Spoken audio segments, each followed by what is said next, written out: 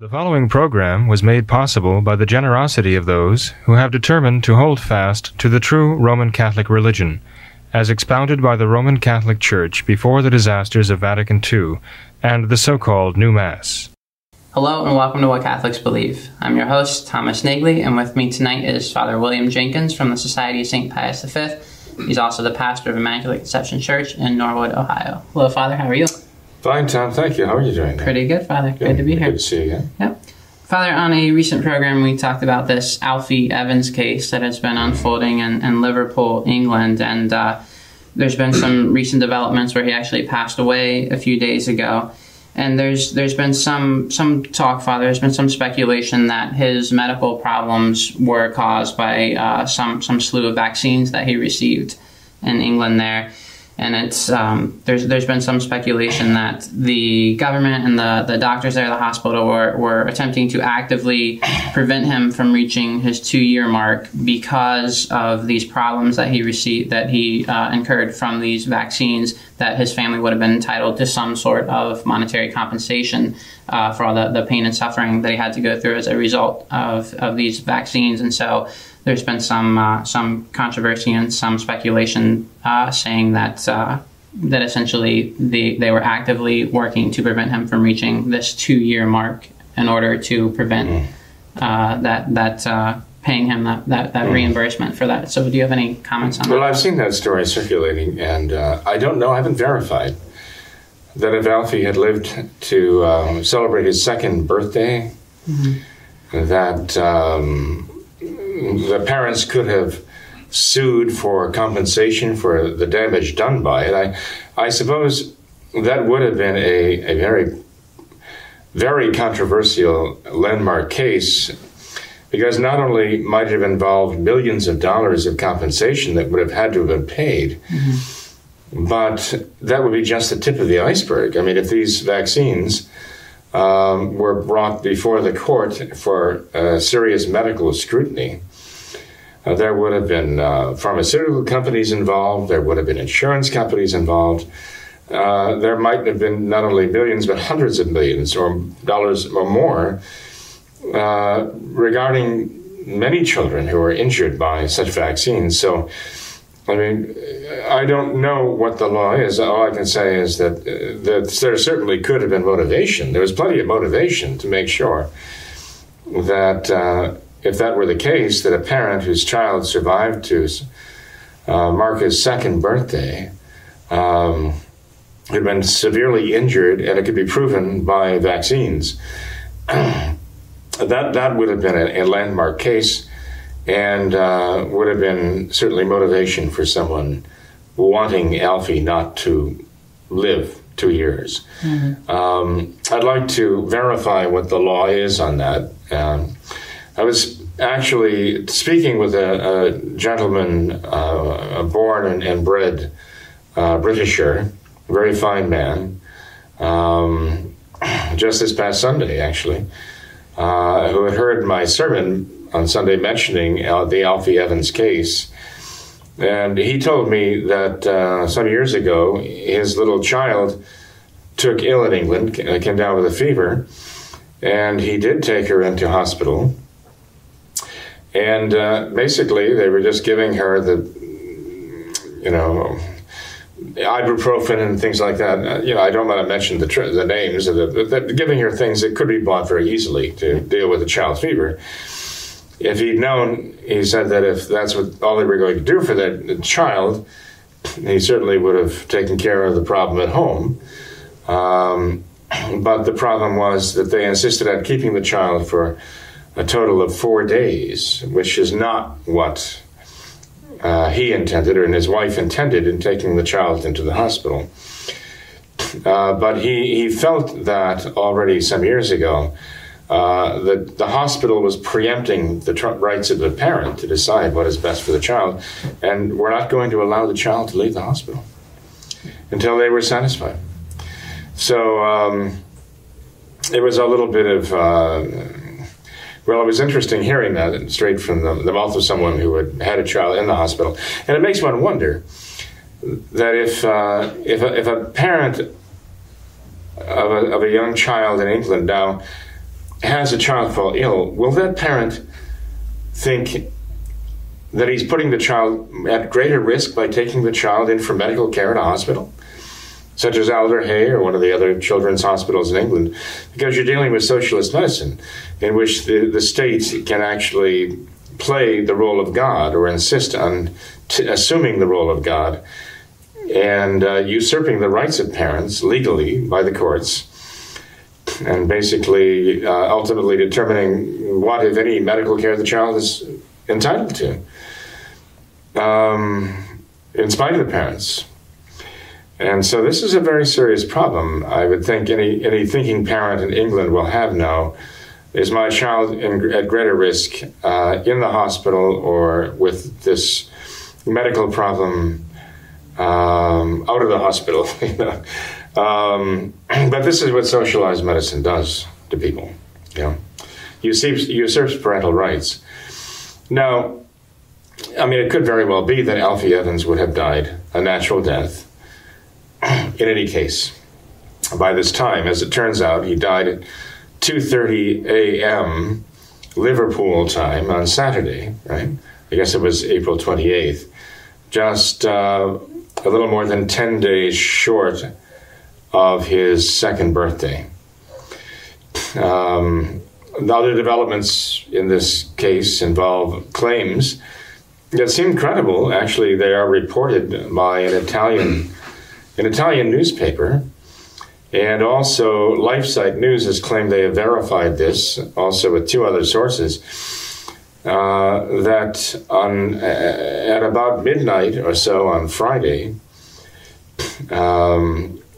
Alfie Evans' father, Tom, was actually called away from the room, leaving his sleeping mother behind. And while Tom was called away, which is very unusual, be called away for a consultation in the middle of the night, a nurse entered the room and gave Alfie 4 injections, injected him with 4 different drugs. Now, the story is that Alfie's vital signs were actually quite good at that time. He had a blood oxygen level of at least 90, I think they said 98%, which is quite good. And his heart rate was fairly good, especially for a young child like that. He didn't look like he was in any danger of dying.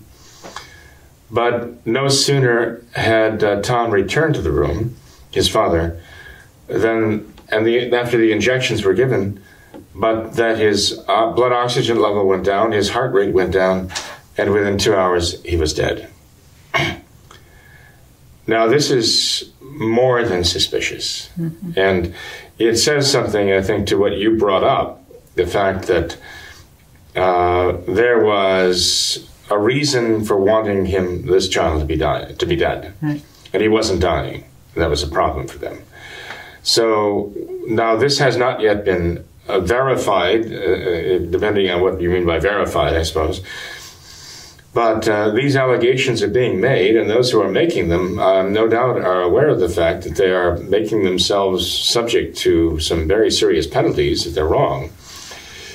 So the story is getting out that this child was injected with 4 different drugs. Now, we know that part of Alfie's treatment plan, after they pulled the ventilator, was to put him on fentanyl, which would have depressed his respiration and would have certainly complicated matters for him breathing, because they wanted him to stop breathing, and that is something that would have helped him to stop breathing, so to speak.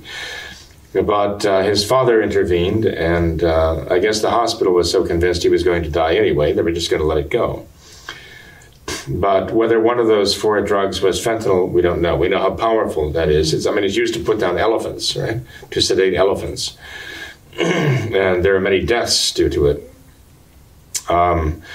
So again, this is all very, very, very suspicious, very peculiar. But again, we're talking about socialized medicine here, okay?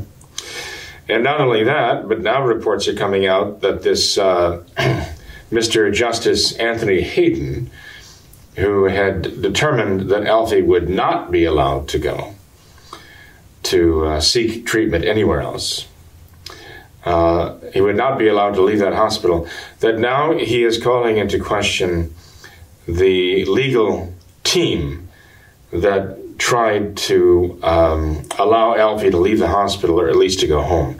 That now the lawyers and the individual who was advising the parents, who was actually, I understand, a Russian, but he was not yet a lawyer, but he was part of the legal team. He might have been a paralegal, I don't know.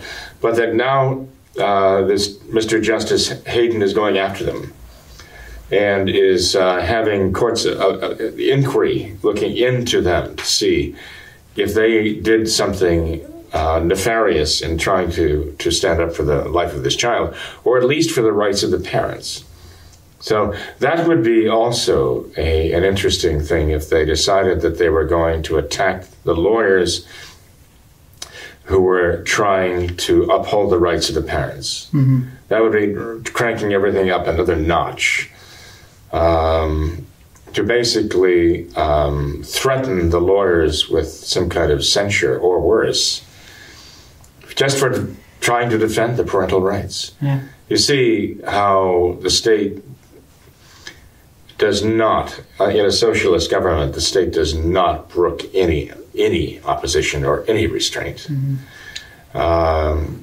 Scary? It should be to anyone who does not want to live in tyranny and does not want to put his child at risk by seeking medical assistance from the established medical bureaucracy. Right? Father, if these reports are true, you know, if the medical team there actually did deceive the parents and go in and kind of covertly administer these drugs to essentially end his life, I mean, how demonic is that? I mean, it is certainly no other word to describe it. I used the word fiendish before, and I think it does apply. Mm. But I mean, even the statement that Tom Evans, the father, was meant to read, telling the supporters to go home, and the story now is that was a way that was basically forced upon him.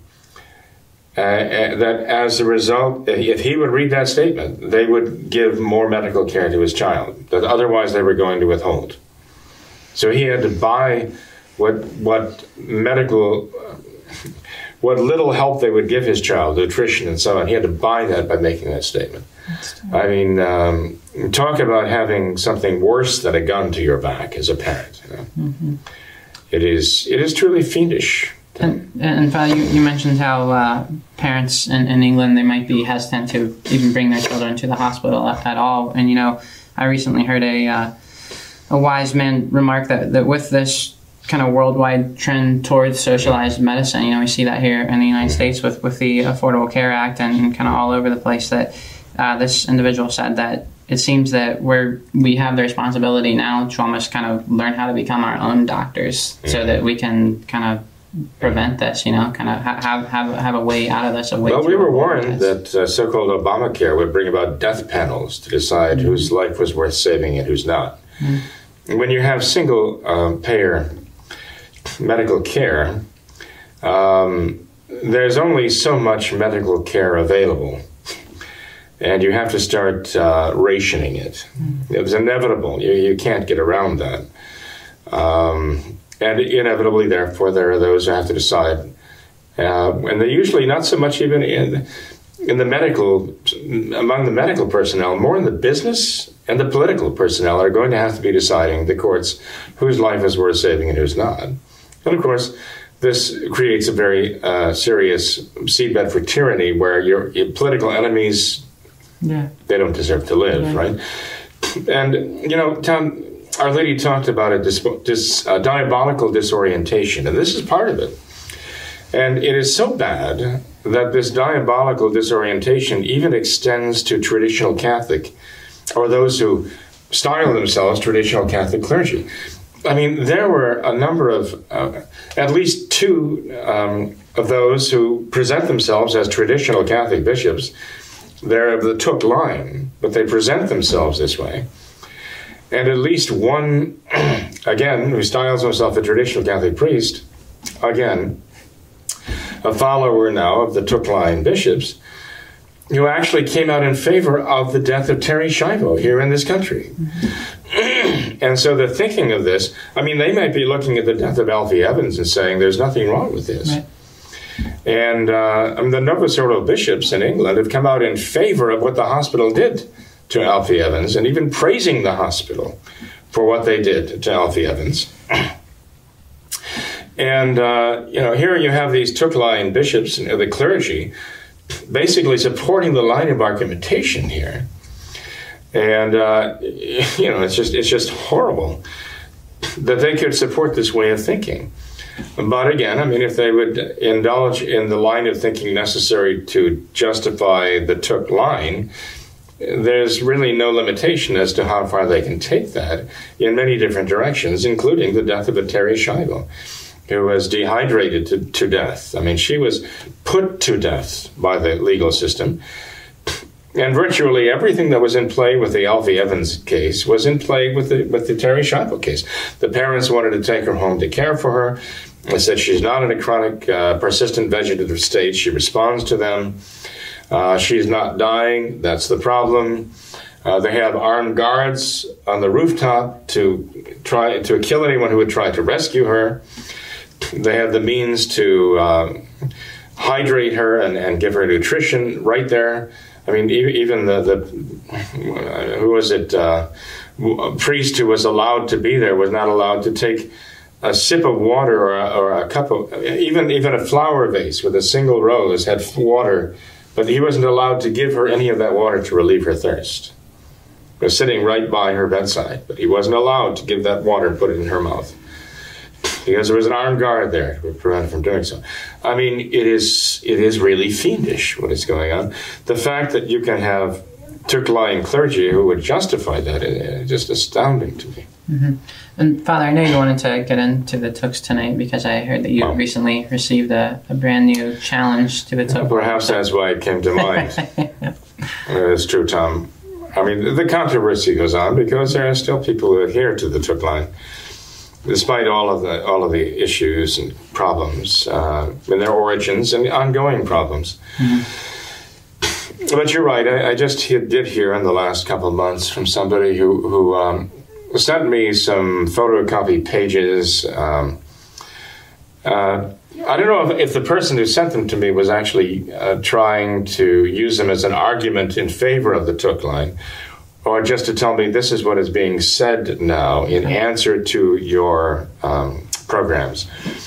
But there were probably 10 photocopy pages. And I'd say prominent among the arguments there was that the Catholic Church traditionally accepts the validity of the Orthodox. The Orthodox, that is non-Catholic, schismatic ordinations. Deacon, priest, episcopal, bishop, ordinations, consecrations. And since the Catholic Church accepts the validity of these ordinations and consecrations, that just shows the traditional mind of the Church with regard to them, but also that should apply to the ordinations too. That this is the traditional way of the Church's thinking, so the Church traditionally would accept the Took consecrations. You follow the logic, right? No, because there is no logic. It is simply, again, the least you can say is it is a total lapse of logic. The worst you can say it is a deliberate smokescreen. Okay, but this is what we're getting over and over again. The level of thought, the level of response in this is very, very poor, and it is troubling that there are Catholic clergy who actually can be taken in and follow that line of thinking because they should know better. But actually, Tom, you know, what they're implying there is kind of like a minor premise here.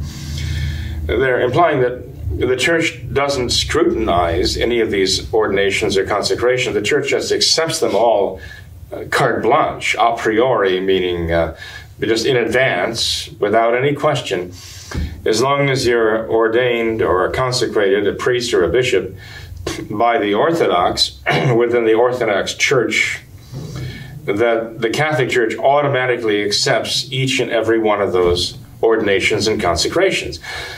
All that the Church is saying is that when the Orthodox Church uses the traditional Orthodox rites, these rites have the matter and form, and they do convey the idea of the true priesthood, and that the ceremonies or the rites involved have not been adulterated and corrupted to the point where they're invalid. So going back 1,000 years and more, okay, when we had before the Orthodox schism, they broke away, yes, the Church did have these common ceremonies that they used, Eastern Rite and Roman Rite and so on, that were valid. And where the Orthodox continue to use those traditional rites, yes, the Church says that the rites are valid. But if an Orthodox priest wants to sign on, let's say, come to the traditional Latin rite, or join the Church, or come back to Rome, let's put it that way, okay? If an Orthodox priest or bishop wanted to convert and again be accepted and recognized in the Roman Catholic Church, it's absurd to say that the Church wouldn't verify the fact that the ordination not only took place, but that it took place properly and that it was valid. So if that's the argument they're making a false argument. The Church would very carefully make sure that what was done was according to Catholic tradition valid. Beyond question, because she would never bring a priest or a bishop into the Church. And furthermore, I mean, the canon law even requires that a priest or bishop is ordained or consecrated outside the Church, they cannot come back as a bishop, cannot come back as a priest, a functioning priest, and simply would not be accepted wholesale. So even the argument even fails there, Tom.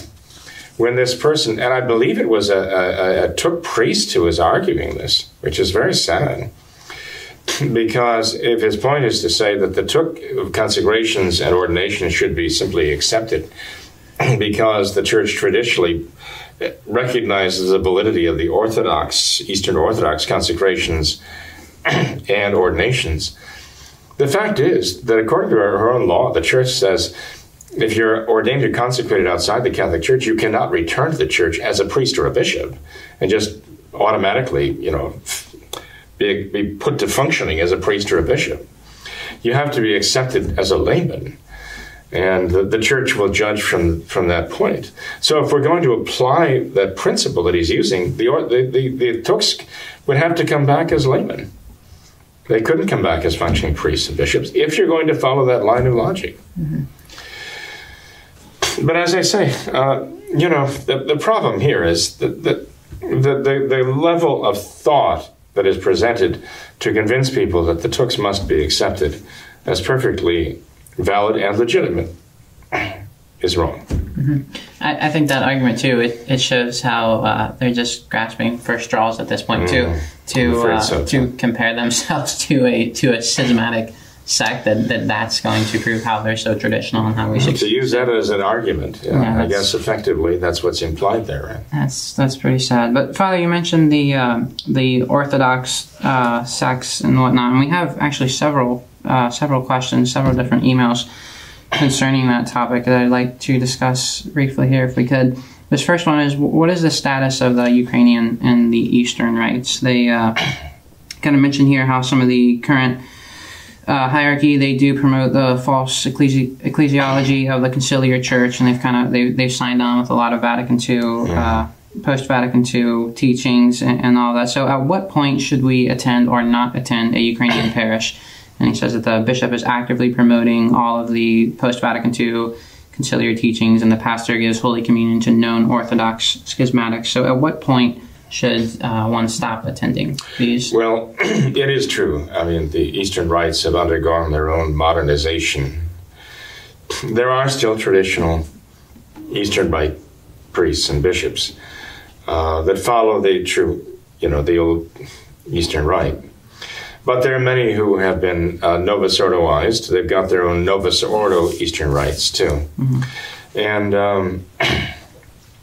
if they have updated and modernized their liturgies, the traditional Catholics should not be involved in that. It should not go to them, because they're imbibing the modernist principles of Vatican II and afterwards. They're imbibing the modernist principles embodied in the Novus Ordo of Paul VI and applying them within the Eastern Rite. Not only that, but if they're pronouncing the Creed, and they're deliberately omitting the Filioque, that the Holy Ghost proceeds from the Father and the Son. Again, this is the Orthodox error, and no traditional Catholic should be partaking in that. I mean, John Paul II concelebrated liturgy with Orthodox, with the schismatic Orthodox. He concelebrated this before the altar of the world, so to speak, okay? And he joined them in omitting the Filioque. He omitted that from the Creed, which is it's a very bad thing. I mean, it's contrary to the Catholic faith to do that. But he did this publicly, flaunting it. And others, I think, if I'm not mistaken, Benedict XVI did the same thing.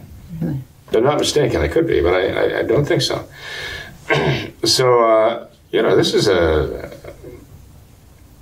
very telling, I want to use another word, but it's a very telling statement, against the faith. That they're compromising the faith. It's the least you can say, right? Scandalous. But, no, a traditional Catholic should not have anything to do with that. Okay. Father, I know we received another email where a viewer said that he wanted to know if it was correct that the reforms of Vatican II, they did not apply to the Eastern rites. Well, technically speaking, the Eastern rites have their own canon law. They have their own section of canon law that applies to them, okay? So the canon law that was revised by John Paul II, came out in 1983-84, actually does not specifically apply to the Eastern rites of the Catholic Church, okay? I don't really know the ins and outs of that, but they really are treated separately. Okay. So,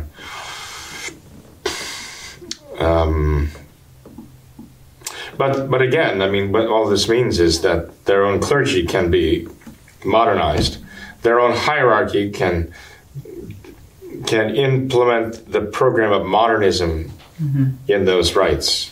So much more easily now. What you're saying, Father, is that the validity of their sacraments and their holy orders and all that is not necessarily the problem. The real problem is their communion with Rome, modernist Rome, and their acceptance of the post-Vatican II teachings. And acceptance of the modernist principles insofar as they are in communion with the enemies of the Church, basically.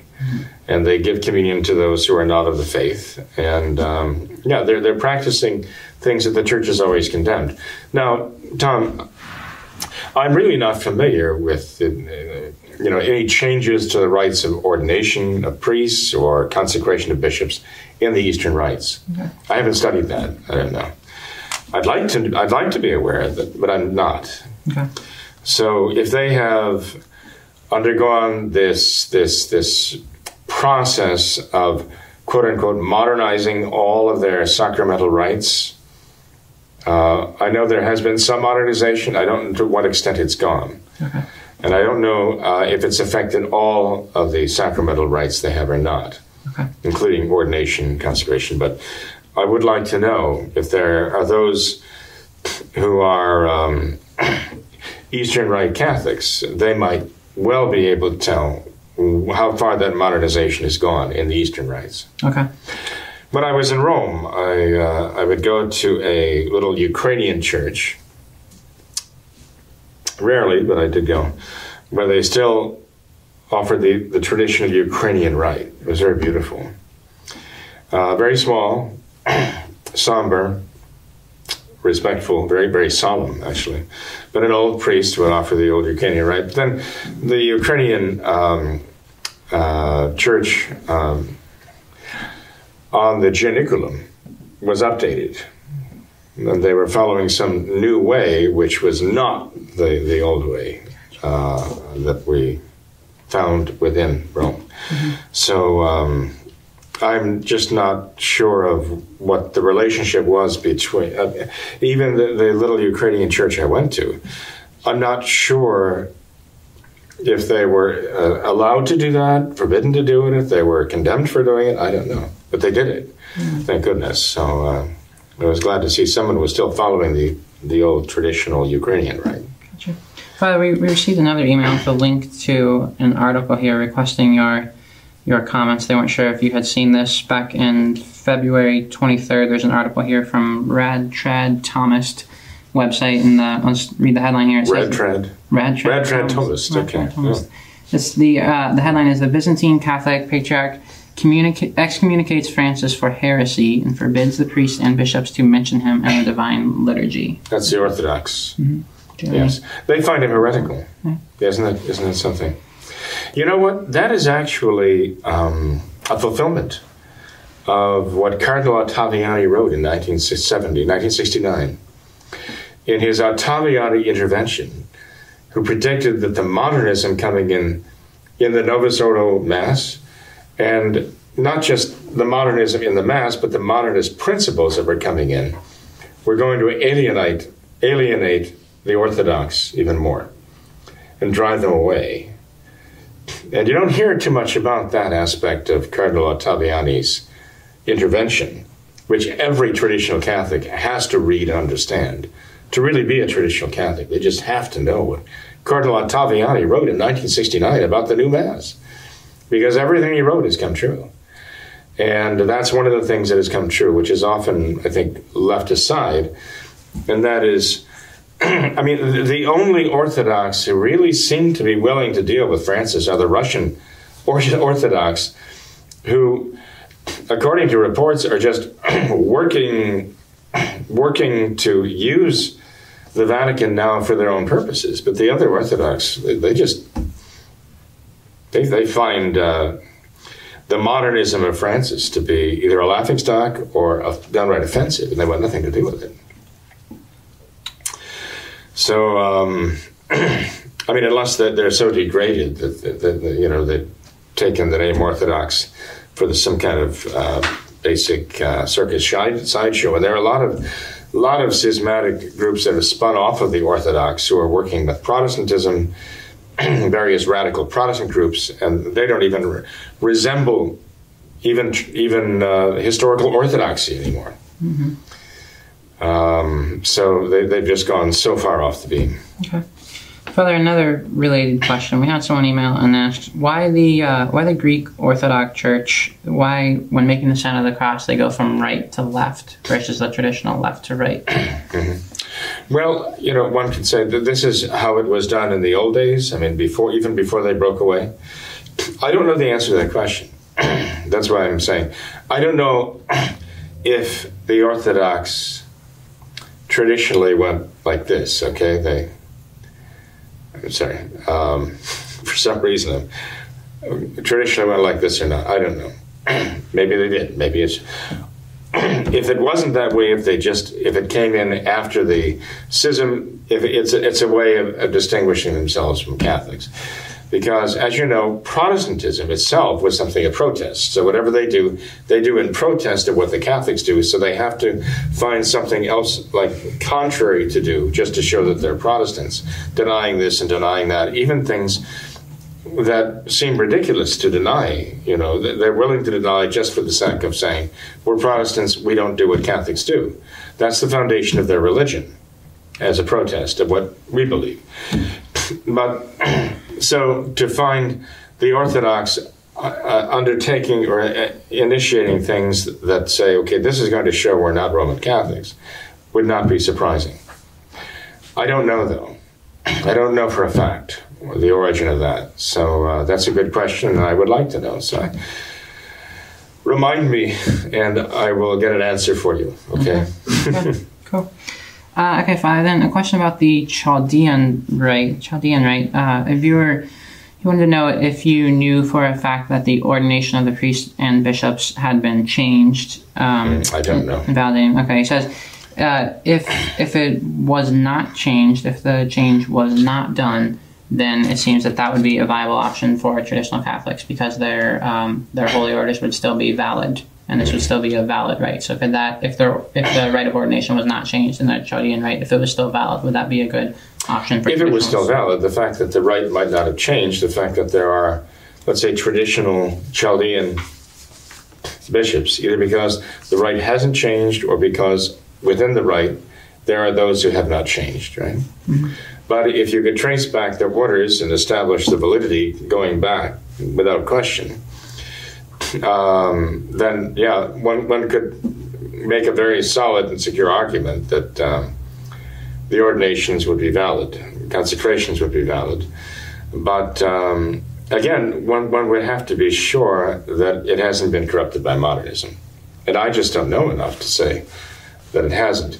I do know this, though, that in that part of the world, there are those who are so fiercely attached to their ancient culture that they have a very powerful incentive to sustain the traditional rite and refuse to change it, because they are subject to pressures of all kinds.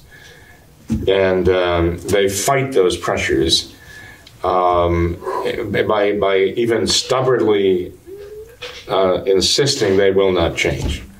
So it is very possible that you might find those who are holding on to their traditional rites. Now, I qualify this again by saying, of all the rites that I would have thought would have maintained their integrity through all of this by fighting for their cultural integrity, let alone their religious integrity, would have been the Maronite rite. I mean, the rite that uses the Aramaic language.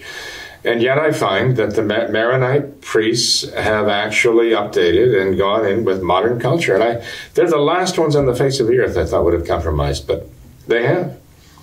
Now, that doesn't mean they all have.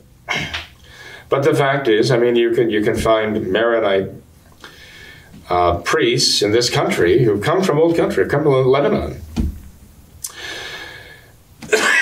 But they have enculturated here in America. And they have these hybrids, and you might say, well, why would they do this? And the answer might well be what one of them told me. Well, we come to this country and we find that the next generation, or the current generation coming up of the descendants of the Maronite, right, like the Lebanese people, have become so corrupted with the culture of the society they're living in that they are hardly identifiable anymore as Maronites. They can be identifiable as Lebanese descendants, but that doesn't include their religious heritage.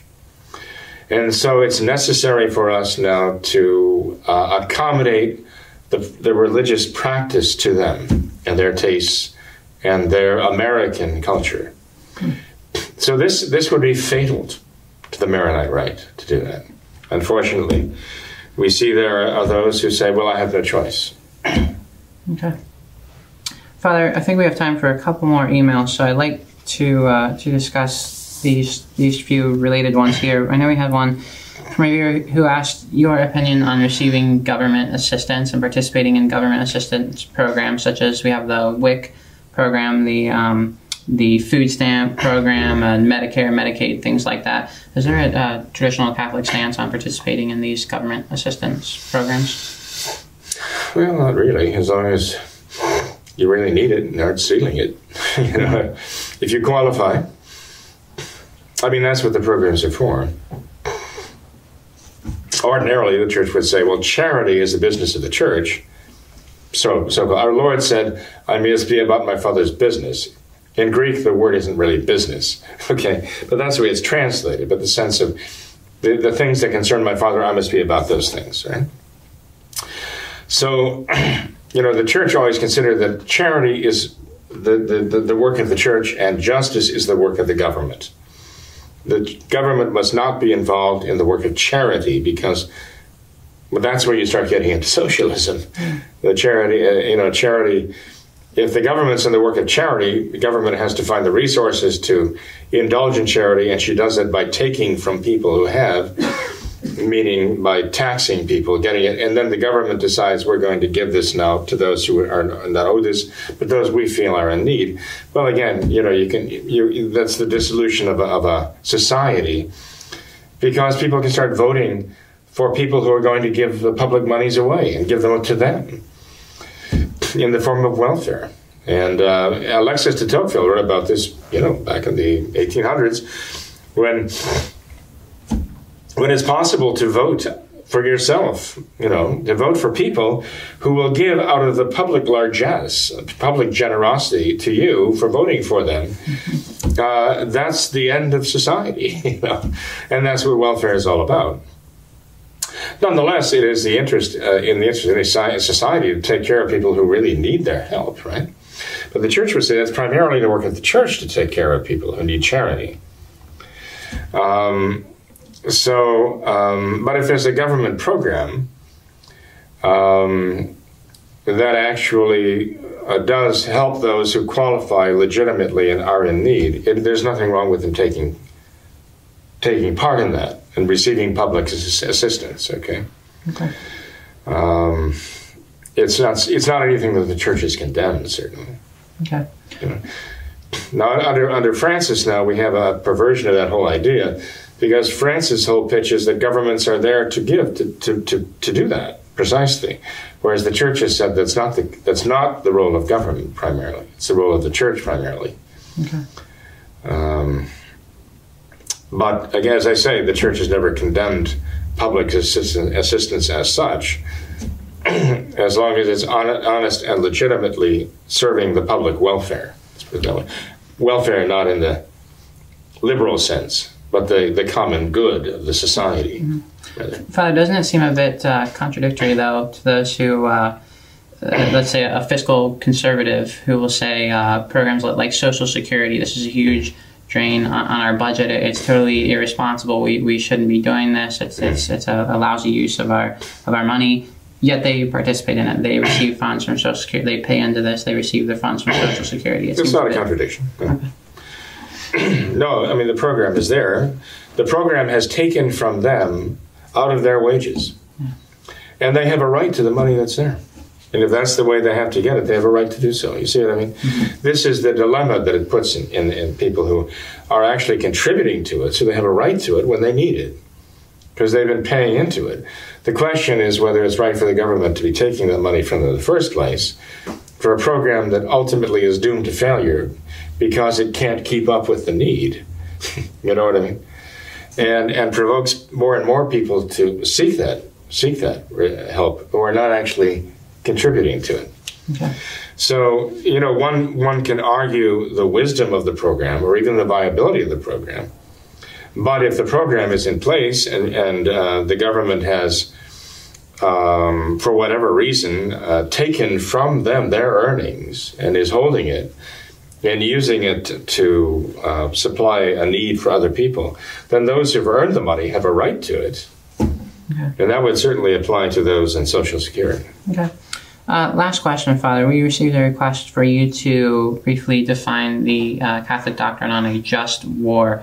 In particular, this bureau was a bit concerned about some of the recent wars that our country has been entering into, and if these would qualify as a just war, and if we can support the government in these endeavors. Well, without getting into the practicalities of going into Afghanistan or wherever we went in former times and where we're proposing to go now, as far as the principles involved, I'll try to remember all of them. Okay, there are maybe half a dozen, five or six of them anyway. But obviously, war is a horrible evil. Okay, and so it can only be indulged in as the lesser of evils. So whatever the evil is that war is supposed to remedy must be so horrible that all the destruction, which material and spiritual destruction wrought by war, must be the lesser of these evils. That it must not be just a matter of guessing, well, maybe war wouldn't be so bad as what's happening now, so let's try war and see if it turns out better than what's going. No. It has to be a very clear-cut choice that the evil is so great.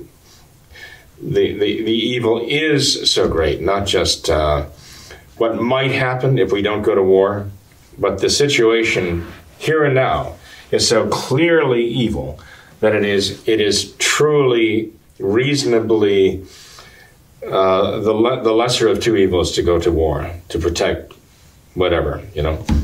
Now, war costs lives. Are there values that are greater than lives? Actually, yes, there are, right? The church has always understood that, right? Her crusades, lives are risked, right, for some great noble ideal, right? And the same with property, right? Property, massive destruction of property. Are there worse evils than the massive destruction of property? Yes, okay. One of our own great patriots, Pastor Henry, is quoted as saying, "Give me liberty or give me death." And the church would not object to that statement if by that he meant that my liberty to me is worthy of risking my life to secure my liberty. Okay? So just, you know, on that point, there really is no dispute in the church that this war can be the lesser of two evils. But it has to be certain and it has to be that bad. There's no question about it. But it has to be just also in the sense that you're not attacking innocence, okay? That you don't go after the problem by inflicting massive injustice on those who themselves are not guilty of anything. So you have to secure their welfare also, and you can't go after, let's say, someone who is threatening you immediately with grave harm at the expense of some innocents who, collateral damage. You can't do that. Okay. Bishop Sheen spoke out very much against the dropping of the atomic bomb. As I recall, he said, as soon as that bomb was dropped, we knew that the rules of warfare had changed, because of all of the innocents whose lives were destroyed by that bomb, indiscriminate bombing. Now, there are those who are good, decent people who were involved in the war who thought that was a good and necessary thing. And they have arguments, saying, well, this would have happened or that would have happened, or the alternative would have been to invade Japan. And to have invaded Japan, landing on mainland Japan and fighting your way through would have been a bloodbath. No doubt that it's true. That in itself would not necessarily justify dropping the atomic bomb on a civilian population, of course, in any case. But so you see, things get a little complicated.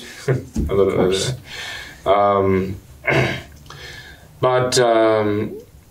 thing that is not complicated is what Our Lady said at Fatima, that war is a punishment for sin. And so the solution we see for war is stop sinning. Return to God, be faithful to God, and God will protect you from this great evil. As far as, pursuing the question of what constitutes legitimate, I guess I've laid down the basic principles for, okay? Oh, well, war also cannot be just individual. It has to be declared according to law, in the sense that the authority in any government that is entrusted with that decision has to be observed. So, in this country, Congress has to approve any declaration of war.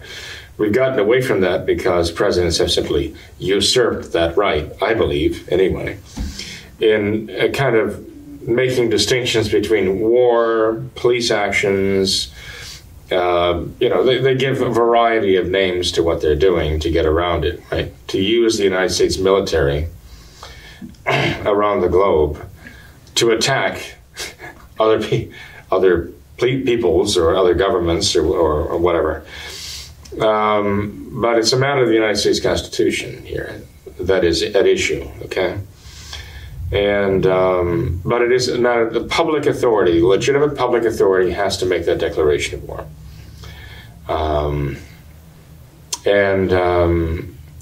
In doing so, I mean, the government of a country can actually impose an obligation on segments of the population to actually fight, risk their lives and go and fight. That's a huge responsibility, huge responsibility there. So one has to be very, very, very careful about using and abusing that power. lot of responsibility before Almighty God. But getting back to the diabolical delusion, it is not surprising that the powers of hell want warfare. I mean, they've declared warfare against God, and they want warfare not only in hell against God, they want warfare against God here.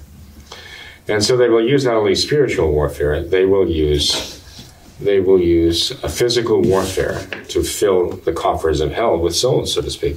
There's a kind of an interesting, maybe I'm changing the subject, okay, but there's an interesting statement here by a Professor Neil Postman, and who wrote Amusing Ourselves to Death, Discourse in the Age of Show Business. And this is very obliquely connected with this question obliquely, but I thought it was interesting because this appears on a site that is very much anti-war, that is totally against the idea of the United States being involved in all these wars. And that's why this came to mind, because this website, LouRockwell.com, anti-state, anti-war, pro-market is how they build themselves, carries this. And the title of the article here by a John Whitehead is of the Rutherford Institute is Dial T for Tyranny. While America feuds, the police state shifts into high gear. So his idea is that all of this is a distraction. All of this drum beating and all of this saber rattling is a distraction to get us deeper and deeper into tyranny. This is what he says. Big Brother does not watch us by his choice. We watch him by ours. There is no need for wardens or gates or ministries of truth. When a population becomes distracted by trivia, when cultural life is redefined as a perpetual round of entertainments, when serious public conversation becomes a form of baby talk, when, in short, a people become an audience and their public business a vaudeville act, then a nation finds itself at risk. A culture death is a clear possibility. This is quoted from Professor Neil Postman as a prologue to the article by John Whitehead. And Whitehead ends, "We have moved beyond the era of representative government and entered a new age. You can call it the age of authoritarianism, or fascism, or oligarchy, or the American police state. Whatever label you want to put on it, the end result is the same, tyranny." It's an interesting article, actually. And one of the things that he talks about in here is all of this using wars, police actions, and so on to basically move the population toward tyrannical control. So I thought it was kind of curious. So, there's a side issue to this whole question of the Catholic teaching on just war that is being brought out here, and that is the question of how war is used by the rhinos, who have calculated that we have to have wars. We have to have certain wars in order to have the economy of the world grow a certain way, okay? And how there's a segment of the population of the world that has been financing wars, not only to enrich themselves, but financing both sides of wars to move the nations of the world toward a one-world government, including also a one-world form of religion, of worshiping the state, government as God. So I think even apart from this question of the Church's teaching on the justice of wars, we have to look and see the war as a tactic or as a tool of totalitarianism and tyranny. Okay. So maybe we can talk about that sometime also. One thing we know, though, when Our Lady says that this diabolical disorientation, which is the result of sin, always involves wars, we know where the real war is to be fought. It's to be fought on the battleground of the human soul, whether that soul be faithful to God or not, Tom. And that's what our faith is all about. That's where the battleground is there. We, as St. Paul says, we're fighting against principalities and powers, the powers of darkness in high places. That's where this war is fought. And how do we know who is alive and who is dead in this war? How do we know who's alive and fighting the battle? How do we know who's missing in action? How do we know who's a prisoner of war? How do we know who's the enemy? It comes down to a matter of being in the state of grace. That's what it's all about. That's what it's all about.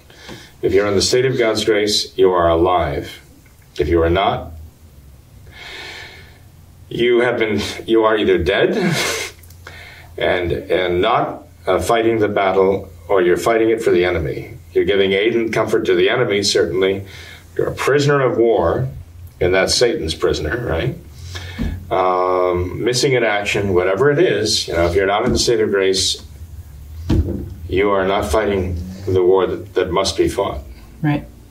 Well, Father, we've covered a lot of ground tonight, so I think we could end there. Although I see you still have quite the stack of emails or different topics in front of you, so I'll leave the decision up to you. Well, Tom, I do want to respond as far as possible to the points brought up. The thing is, those who even give you just a sentence or two, they talk about things that involve a lot. Oh, yeah. So we have got some pretty good thinkers out there. So I really appreciate the questions, and I apologize if it's taken a while to get to them. But hopefully you'll persevere, and we will persevere and get to them. Sure. Yep, definitely. Well, thanks for being here tonight, Father. Certainly, Appreciate your time. You're very welcome. Yep. Thank you. No problem. Thanks to all of our viewers as well for watching this episode of What Catholics Believe. Until next time, we ask that you all remember the words of Our Lady of Fatima, to consecrate yourselves and your families to the Immaculate Heart of Mary, and to pray and do penance. Thank you, and God bless you.